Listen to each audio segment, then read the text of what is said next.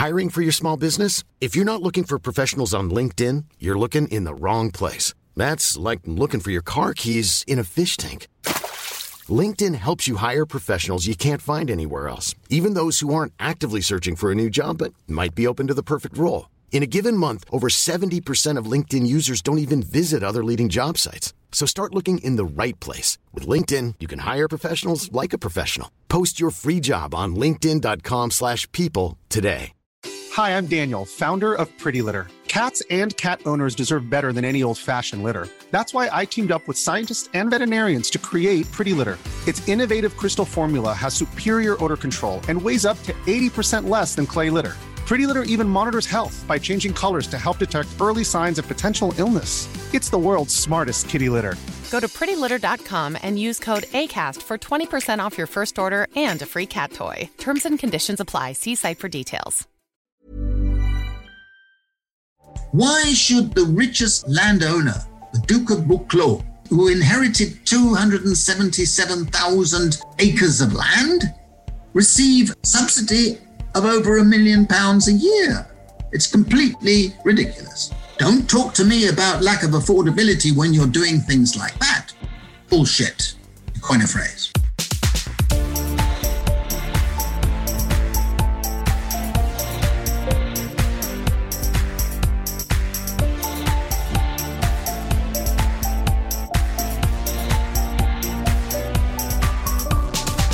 On this episode, I spoke with Professor Guy Standing on the topic of universal basic income. Guy is an economist, author of several books, and co-founder of the Basic Income Earth Network. Please note this episode was recorded remotely via Zoom, so there are a few audio glitches.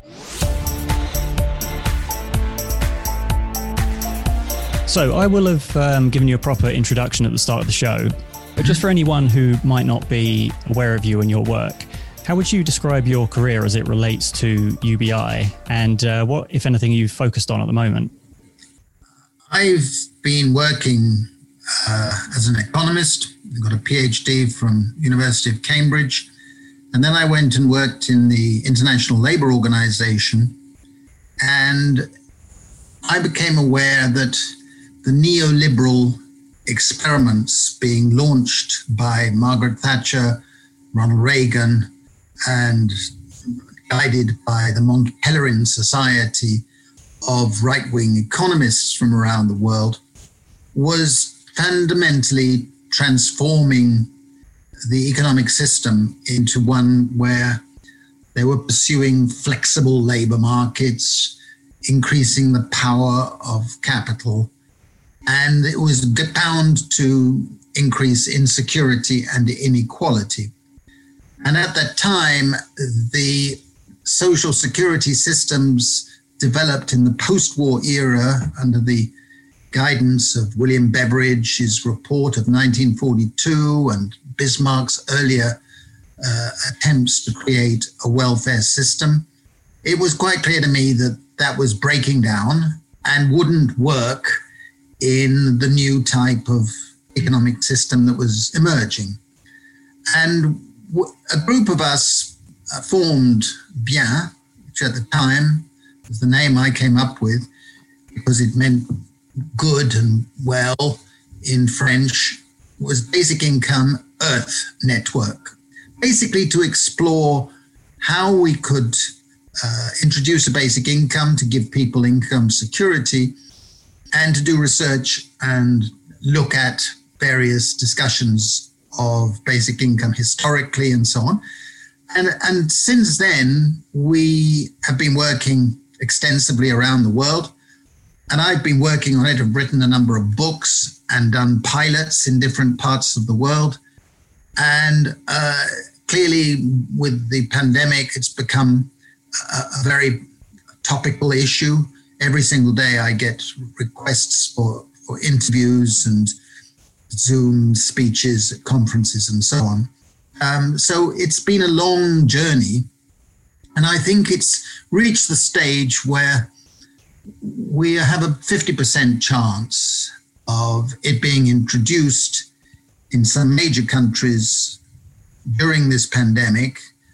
And if it is introduced in 2 or 3 countries, I think it will be a domino effect very quickly. It will become the new part of a progressive agenda. So it's been a very interesting journey, and I hope it's not over yet. And I feel elated and disappointed by what's happening in the context of this pandemic, but we'll come back to that later. It's a journey where I've worked with literally hundreds and hundreds of people around the world. We've got networks in 35 countries, and my books have been translated into 24 languages. So it's been a journey where I've been able to interact with an enormous number of fantastic people, and to go out and be able to launch pilots where you are providing thousands of people with basic income and then monitoring and evaluating the impact is something that is humbling, and at the same time a matter of pride, because very few people get the opportunity to put into practice what they believe. And to see the results, we come back to that later perhaps, it has been one of the joys of the work I've been doing. So when you look around, what are the actual wrongs that you see that UBI is attempting to right? Well, I've always argued that basic income, which for the listeners I should define, is something the way you would say that everybody has a right to subsistence, a right to live, a right to live in dignity. And it goes back, in my way of thinking, to the foundational documents of the British Constitution and the Constitution of all democracies. Donald Trump doesn't know about these things, but most of us who value democracy believe in the Magna Carta and the Charter of the Forest, which both were sealed and came into law in 1217. And they were sealed in Westminster, and the Charter of the Forest was the longest piece of legislation, the longest lasting piece of legislation in British history. It was only repealed by a Conservative government in 1971. It's a remarkable achievement. And that document said that every free man has a right to subsistence in the commons. And for me, a basic income stems from that principle, which is that it's a matter of common justice. And if you think of private wealth and public wealth, all governments allow the inheritance of private wealth. If that's the case, it is something for nothing. The people who are inheriting that money or property or whatever haven't done anything to deserve it, right? Well, if you allow private inheritance, why not allow the fact that public wealth we enjoy is due to the efforts of many, many generations before us? Much more than anything we do ourselves. Our standard of living is due to the efforts of millions of people before us. But we don't know whose ancestors did more or less. We can't possibly judge. And therefore, I think it's a matter of common justice that everybody receives a social dividend on the public wealth, a modest right to subsistence. And I think that stems from a belief in the commons, a belief that our society rests on natural, environmental gifts from nature, or if you're religious, God, or whatever. And we all have an equal right to that. And yet they've been taken away from us by various illegitimate means over history. I documented that in my book, Plunder of the Commons. And in a sense, we should realize that everybody, every commoner, I'm a commoner, you're a commoner, everybody listening is a commoner. I definitely am. Definitely. And we as commoners, are entitled to an equal compensation for the fact that the commons have been taken away from us, the natural commons, the social commons, the civil commons, the cultural commons, the intellectual commons that have been taken away and converted into private property, merely through illegitimate laws, in my view. So we really have an ethical justification. It's a matter of justice. But in addition, the second ethical justification is that we all say we believe in freedom. Basic income wouldn't give us total freedom, wouldn't be a panacea in any way, but it would enhance freedom. It would enhance what's sometimes called libertarian freedom, the freedom to choose, the freedom to make choices, the freedom to say no to an oppressive relationship, be able to walk out of abusive relationship, and to say no to an exploitative employer or landlord. It would strengthen that. So if I can just jump in here, why do you favour essentially redistributing this money through UBI rather than a more typical approach such as taxes and higher minimum wages and things like that? Let me come back to that, Chris, because I want to emphasize this freedom. The last part of the freedom is this. Freedom is sometimes called Republican freedom. The freedom to look other people in the eyes and feel as equals and not bend to their will. That's very important. And the third ethical reason for basic income is that it gives people basic security. And that's a human need, and therefore we need it. I think that the question you just asked is not the same thing as a basic income. The use of taxation for democratically desirable aims favors some groups more than others. It will favor certain interests relative to others. But when we talk about a basic income, we're talking about giving everybody an equal economic right in the state. It strengthens and reinforces a sense of citizenship. It is a mechanism for showing solidarity and giving people those things that I've just been talking about. Whereas a taxation system and spending on this and that and the other, all are necessary, but they're not the same thing. Right, okay. So in doing some research for this, I saw your TED talk and I read various articles that you've written. And one thing that you mention is the precariat, which is a term that I wasn't familiar with. Assuming that some of the listeners also aren't familiar with that term, would you mind just briefly explaining what that means and who the precariat are? Yeah, I've been working on the growth of the precariat for more than 20 years. And after the economic shock, I wrote a book called The Precariat, The New Dangerous Class.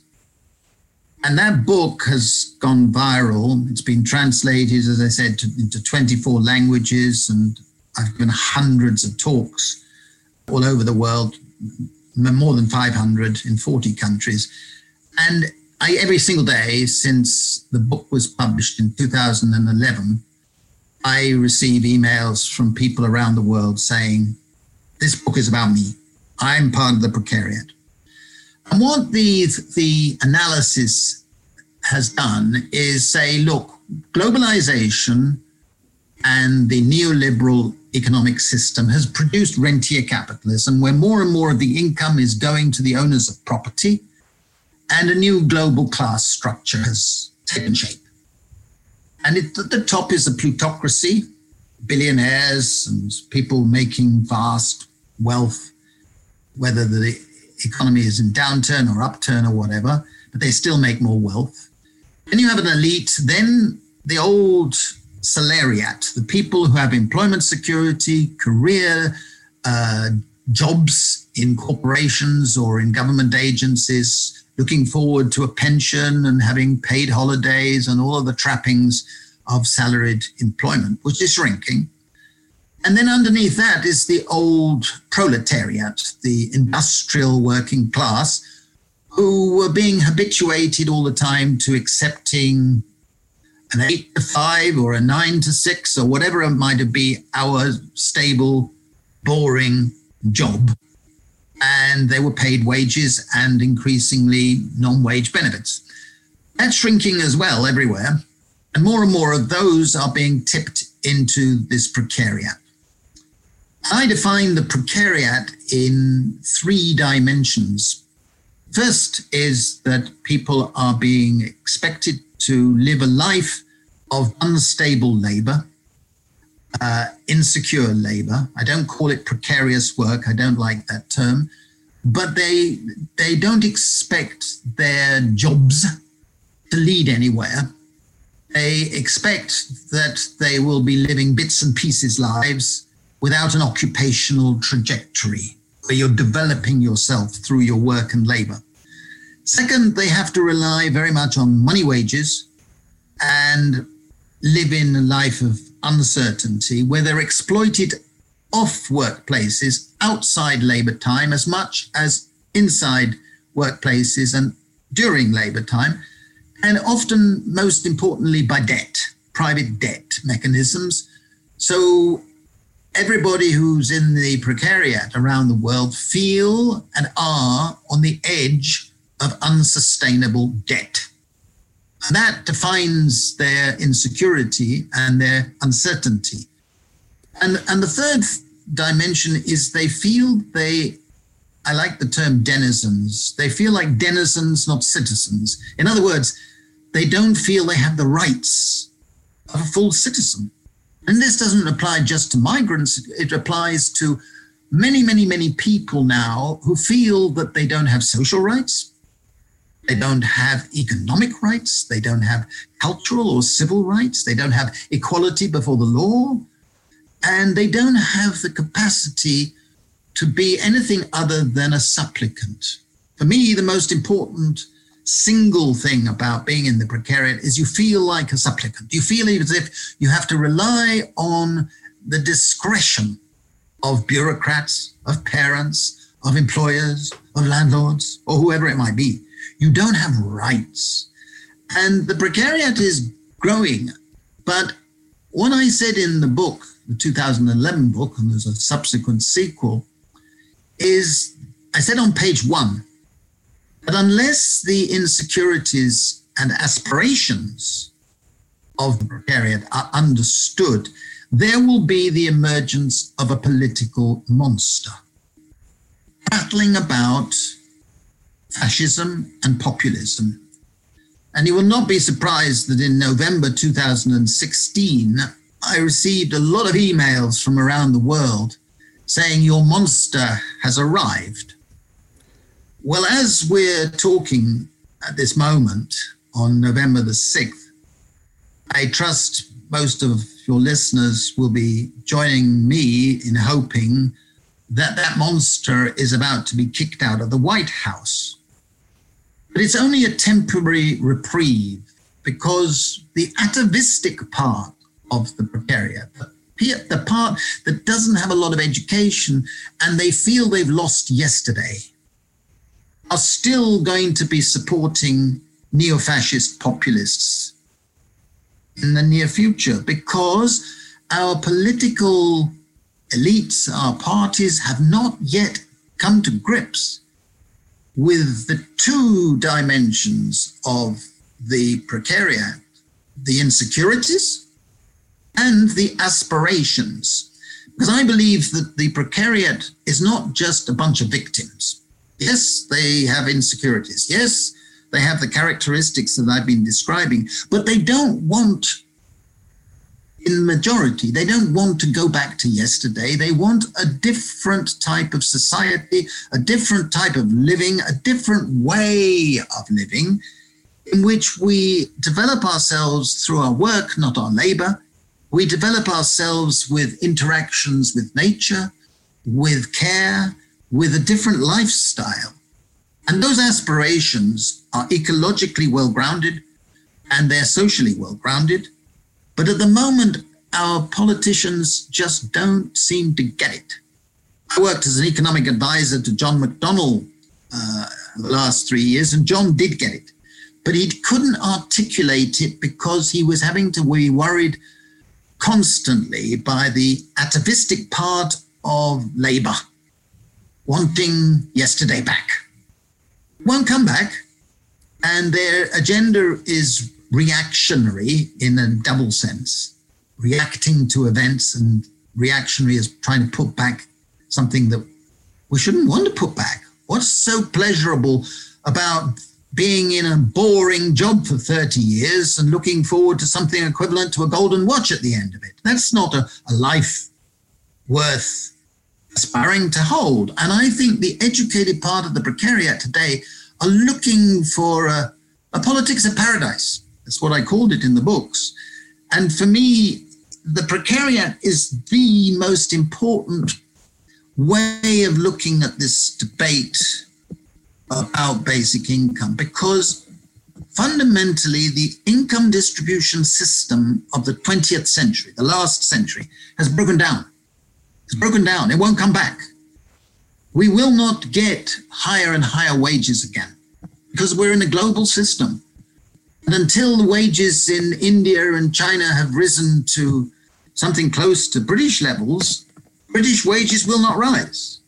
And it's a fool's errand if you claim that wages are the answer. They won't. If any effort was to be successful in pushing up wages, and they've been going stagnant and going down for 30 years, if there was some improvement, then more automation would take place, more jobs would be outsourced to Southeast Asia, more investment would go there, and that would make the situation just as bad. So for me, you need a new income distribution system, and that is the context. And I found that talking about the precariat and basic income is now understood by huge numbers of people, and they don't have to be economists. They get it. And it's a matter of converting the old style social democrat type politics into something different and give them strong spines to go for a more visionary part of politics that we need. And at the moment, the so-called left is not offering it. I find the thing that makes me furious and sad today as we're talking is the fact is that over 69 million Americans have just voted for a man who is clearly mad, clearly evil, clearly a total liar, and yet 69 million people have voted for the bastard. I'm sorry if that offends any listener, but to me, it's something that relates to the fact that our politics on the left have not been utopian enough. They've not been visionary. They've not been about inventing a new future, a new renaissance. And that, I think, is really linked to the whole debate about basic income. We'll be right back after these ads, unless there aren't any. One size fits all seems like a good idea for clothes until you try them on. Same goes for healthcare. That's why United Healthcare offers flexible, budget-friendly coverage for medical, vision, dental, and more. Learn more at uh1.com. There's never been a faster or easier way to start your weight loss journey than with PlushCare. PlushCare accepts most insurance plans and gives you online access to board-certified physicians who can prescribe FDA-approved weight loss medications like Wegovy and Zepbound for those who qualify.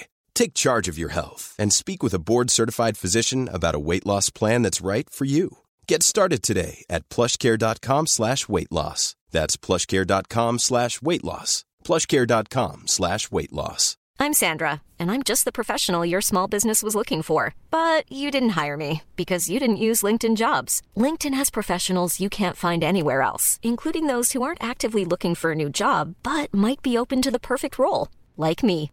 In a given month, over 70% of LinkedIn users don't visit other leading job sites. So if you're not looking on LinkedIn, you'll miss out on great candidates like Sandra. Start hiring professionals like a professional. Post your free job on linkedin.com/people today. Millions of people have lost weight with personalized plans from Noom. Like Evan, who can't stand salads and still lost 50 pounds. Salads generally for most people are the easy button, right? For me, that wasn't an option. I never really was a salad guy. That's just not who I am. But Noom worked for me. Get your personalized plan today at Noom.com. Real Noom user compensated to provide their story. In 4 weeks, the typical Noom user can expect to lose 1 to 2 pounds per week. Individual results may vary.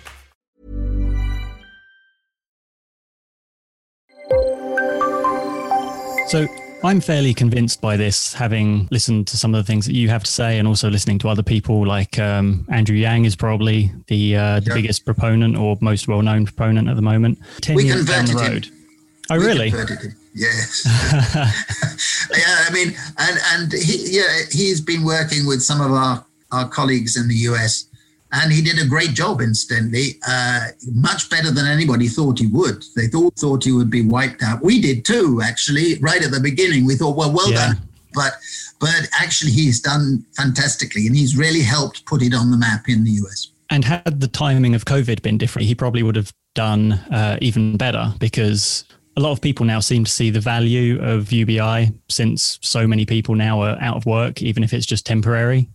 One of the main funders of Andrew Yang's campaign told me the other day that he's a bit angry with Andrew because he withdrew from the campaign just before his messages would have been totally topical with the pandemic. And had he stayed in, he would have had the key message, which we've been trying to get across the world since February and March, that a basic income is an economic imperative in a pandemic slump. Yeah, we could have been maybe even looking at a Vice President Yang if things had timed differently, but maybe next time. Yep. As I was saying, I'm largely convinced, but obviously the big question that most people are going to have is, how is this going to be paid for? Well, in my books, I explain that there are several ways of funding a basic income. First of all, I want to make it absolutely plain that it is eminently affordable. Anybody who says it's unaffordable is ignorant or prejudiced. Well, sorry to interrupt. Just to give that some context, how much would you actually expect a UBI payment to be? Let's say if you're in a country such as the UK or the US, because that will obviously affect the affordability. I never give a straight answer to this question for the following reason.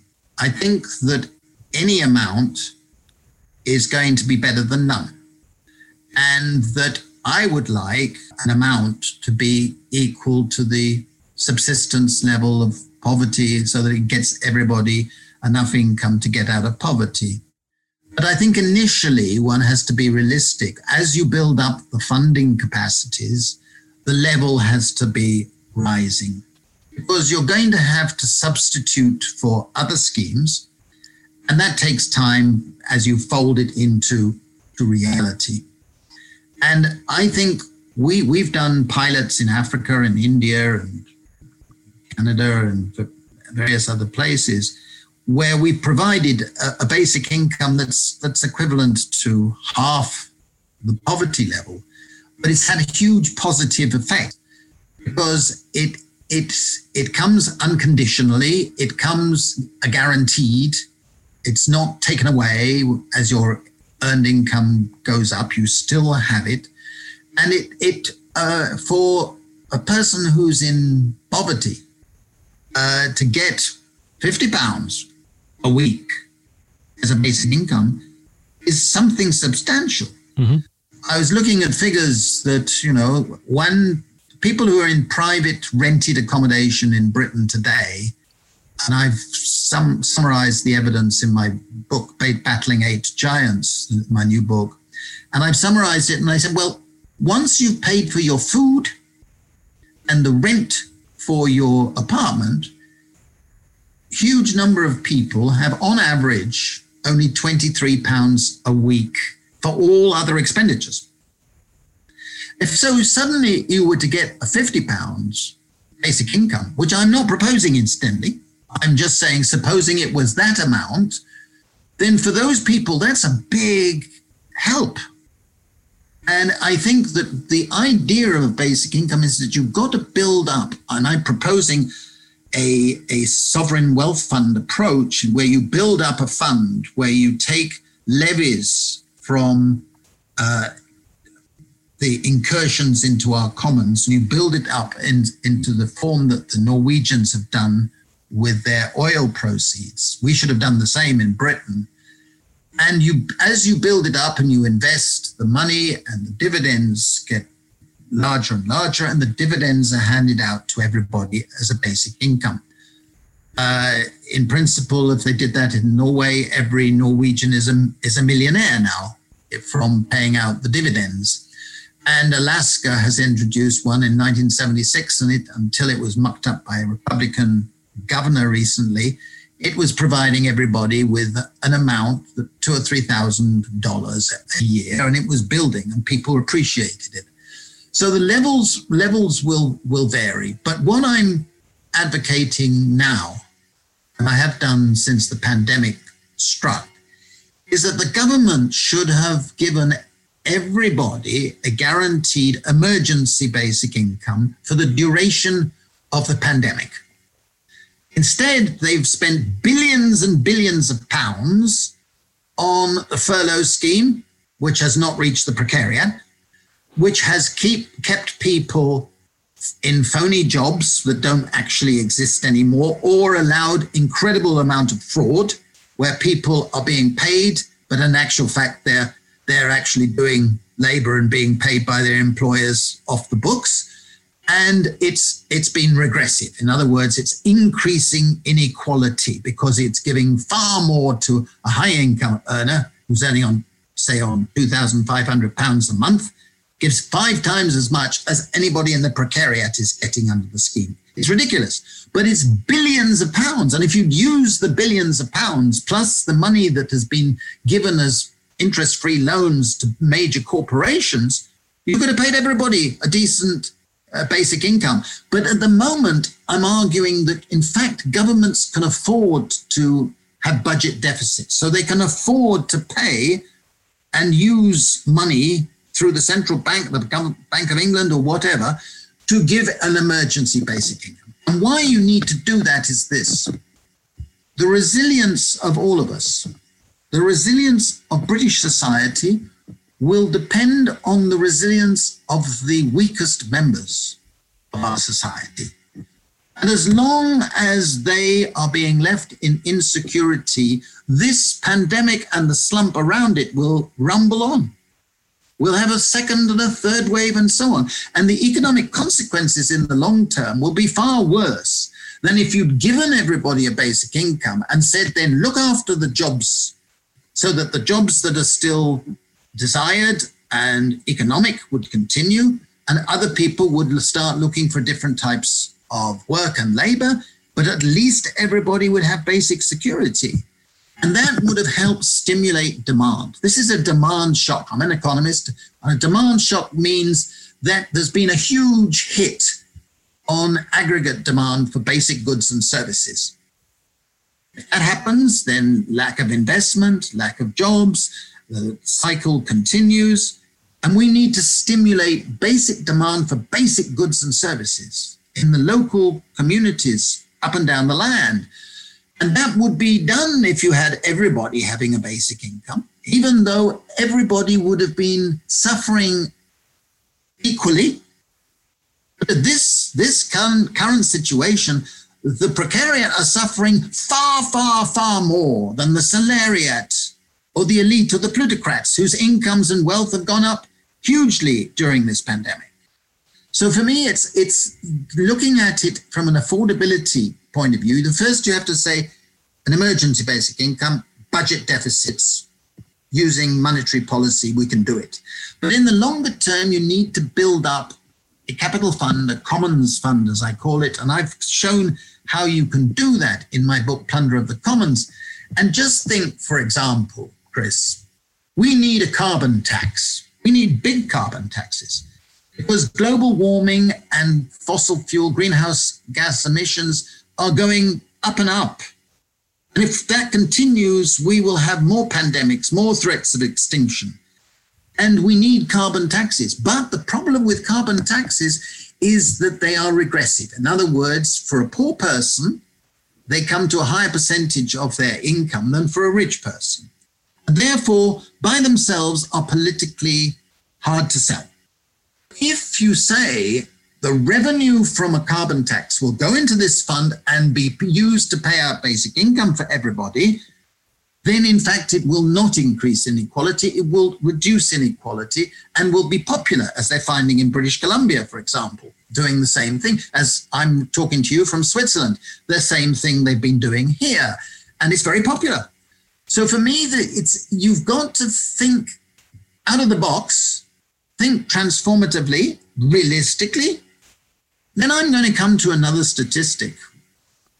According to the Treasury itself, the government's own figures, which I've got and I've summarized, every year the government pays out in subsidies and tax reliefs the amount of 430 billion pounds.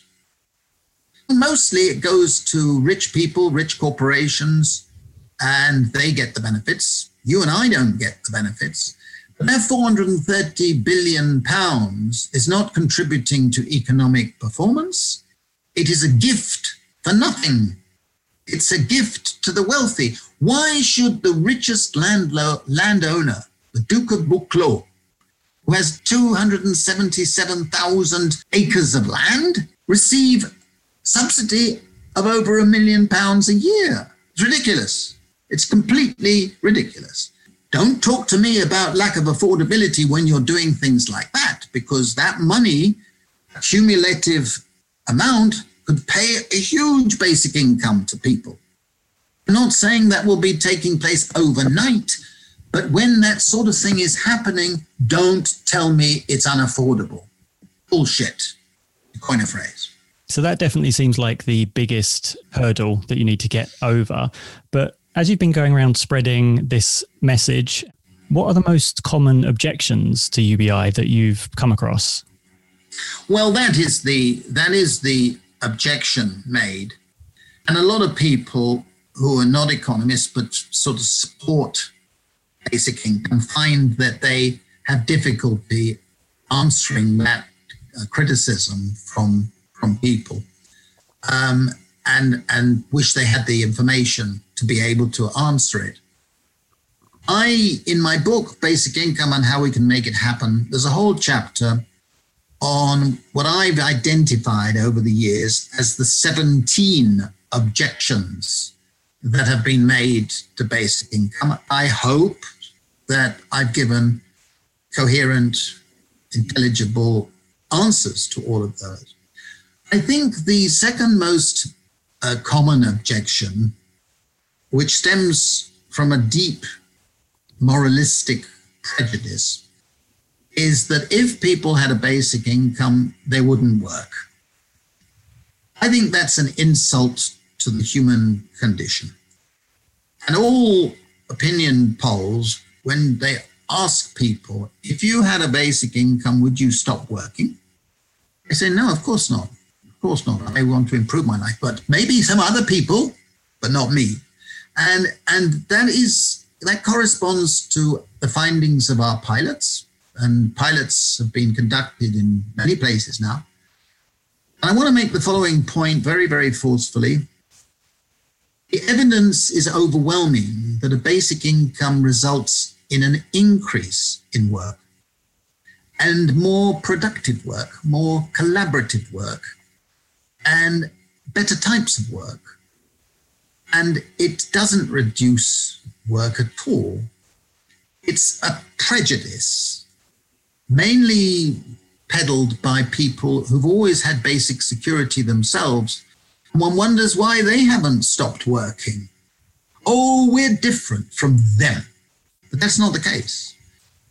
People all over the world want to improve their life and the life of their children and their loved ones. And wherever they start, they want to improve it.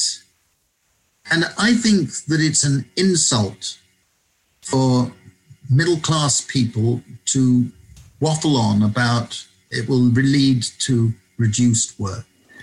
But then I want to say to the old proletariat types who tend to go along with that, there's something for nothing. Why should they have something for nothing? We all need to feel interdependent. We all need to strengthen a sense of social solidarity.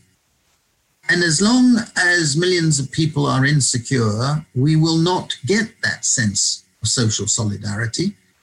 And the basic income is not a panacea, but it would at least give people a sense of better control, more dignity. And I think that's the answer to that objection. There are other practical types, like it will be inflationary. No, it won't, because you're talking about shifting expenditure and getting a more balanced economy, a more balanced society. One of the things I often say is that a basic income would encourage us to do more forms of unpaid work that we're learning to appreciate in this pandemic are some of the most valuable forms of work of all. Suddenly, people who are caring for other people are doing essential work. But in our statistics, in our textbooks, and in our sense of political rhetoric, we don't treat that as work. We should be treating that as work. It's an insult to women in particular that care work. If a woman cares for a child or an elderly relative as an unpaid form of activity, it's called non-work. If she works caring for somebody else's mother or child and she's paid, it's called work. And we should demand reform of our economic statistics. I was talking to Ed Miliband recently about this, and I said, you should be putting this issue because it doesn't sound sexy, but it's very, very important because it's the way we see life. And this pandemic is teaching us, I hope, that many forms of unpaid activity are the most essential for a good society. So while I was doing some research, I found a comment on a YouTube video, which isn't one of your videos, but I just wanted to read this to you. All in caps, obviously. It said, socialism doesn't work. How many people have to die before you realize that? I just wondered if you'd like to comment on that point of view. Well, I think it's just pathetic. It's like a Trumpism. I mean, we're not talking about capitalism or socialism when we're talking about giving people basic security. And it's not about death. Death comes in many forms. Many people are dying from stress, anxiety, morbidity, heart attacks, suicidal tendencies, because they are insecure, because they are in the lower echelons of the precariat. We know that. I mean, I've been approached by people who feel they're part of the precariat, they've read my book or whatever, and they write and say, I feel like just ending it. And they feel like that because they're chronically insecure. They find they have to be applying for bloody universal credit or whatever it might be. And then they get sanctioned and they get insulted and the indignities of having to survive. And no wonder many people feel suicidal. No wonder it induces diabetes and cardiac problems and all sorts of other medical conditions and mental illnesses. All of us would be like that. All of us. Don't kid yourself. Any of us shouldn't kid ourselves. And therefore, we need to think with more empathy, more compassion about other people. Try to put yourself in other people's shoes, if they've got shoes, and think how they would be feeling in those circumstances. And you and I would feel exactly the same, possibly worse, because we may not be prepared for it. But we must have a better vision of society. It is a scandal that Britain, still the fifth or whatever, sixth richest country in the world, has millions of people resorting to food banks or sleeping out or fear sleeping out in the cold. It's unacceptable. And yet the politicians are just waffling on and are taking a utilitarian approach. As long as 40% of the electorate support them, never mind about the bottom 30% that might be having problems. As long as my 40% supports us. We're coming up towards the end of the time now. I'd like to try and end on a high note, though, so I hope this doesn't backfire. But when you think about the near or possibly not so near future, how optimistic are you with regards to UBI or more generally? Do you have a typically optimistic view of the future? I think this pandemic is presenting us with a pivotal moment historically. I call it the global transformation. It could go authoritarian, populist, and undemocratic, and entrenching elites and the finances and so on. Or it could lead to a sudden flourishing of progressive thinking, progressive energies, anger at the existing structures, and a sense that we must collectively move to a new politics and stop fiddling and stop compromising. And I think there's a sense of optimism out there. I feel that there's genuinely a 50% chance now of a new transformation, a new progressive agenda. And I think the young and the precariat are beginning to mobilize, are beginning to organize, are beginning to articulate a new vocabulary, a new ecological-based sense of existence. And I think that is good. There are sound reasons for some sense of optimism. That's why I support the Extinction Rebellion.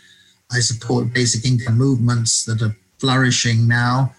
And there are things that are coming together. So in a sense, I'm moderately optimistic. As long as we can escape from the threat of neo-fascism and shame those who call themselves progressives for not doing enough, I think there's a good chance now.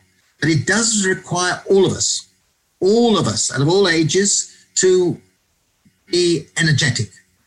There is no excuse for passivity. There is no excuse for sitting back and saying, oh, we can't do anything. We can. But only if we participate and concentrate our energies into activities, collective activities that are going to strengthen this political, economic, and ecological journey that we must be taking. Okay, well, on that note, where can people go to find out more about your work? Well, on my webpage and also my books, they're available. They're in paperback. They're low cost. For people who are interested, depends if you're British, but my Basic Income book is a Pelican book. My Battling 8 Giants is a paperback, which is low cost. The Plunder of the Commons at the moment, I wish I could spend more time on it, because the loss of the commons is something that is really, really sad aspect of politics in Britain for the last 20 years or so. And I think that it's documented there just how much we must do to recover our commons. Guy, thank you so much for being on the show. Great. Good luck with the show. Thank you. Thank you very much. Bye. Thanks for listening to this episode of A Brighter Tomorrow. As this is a new show, we don't have a regular release schedule, so I strongly suggest you subscribe on your favourite podcasting platform. You can also follow us on Twitter @BrighterPod, or join the conversation on Reddit at r/BrighterTomorrowPod. Also, if you enjoyed the show, please consider leaving a review, as it really helps us to climb the charts and reach more people. Finally, you can email us at brightertomorrowpod@gmail.com if you want to say hello. Thanks again, and see you next time.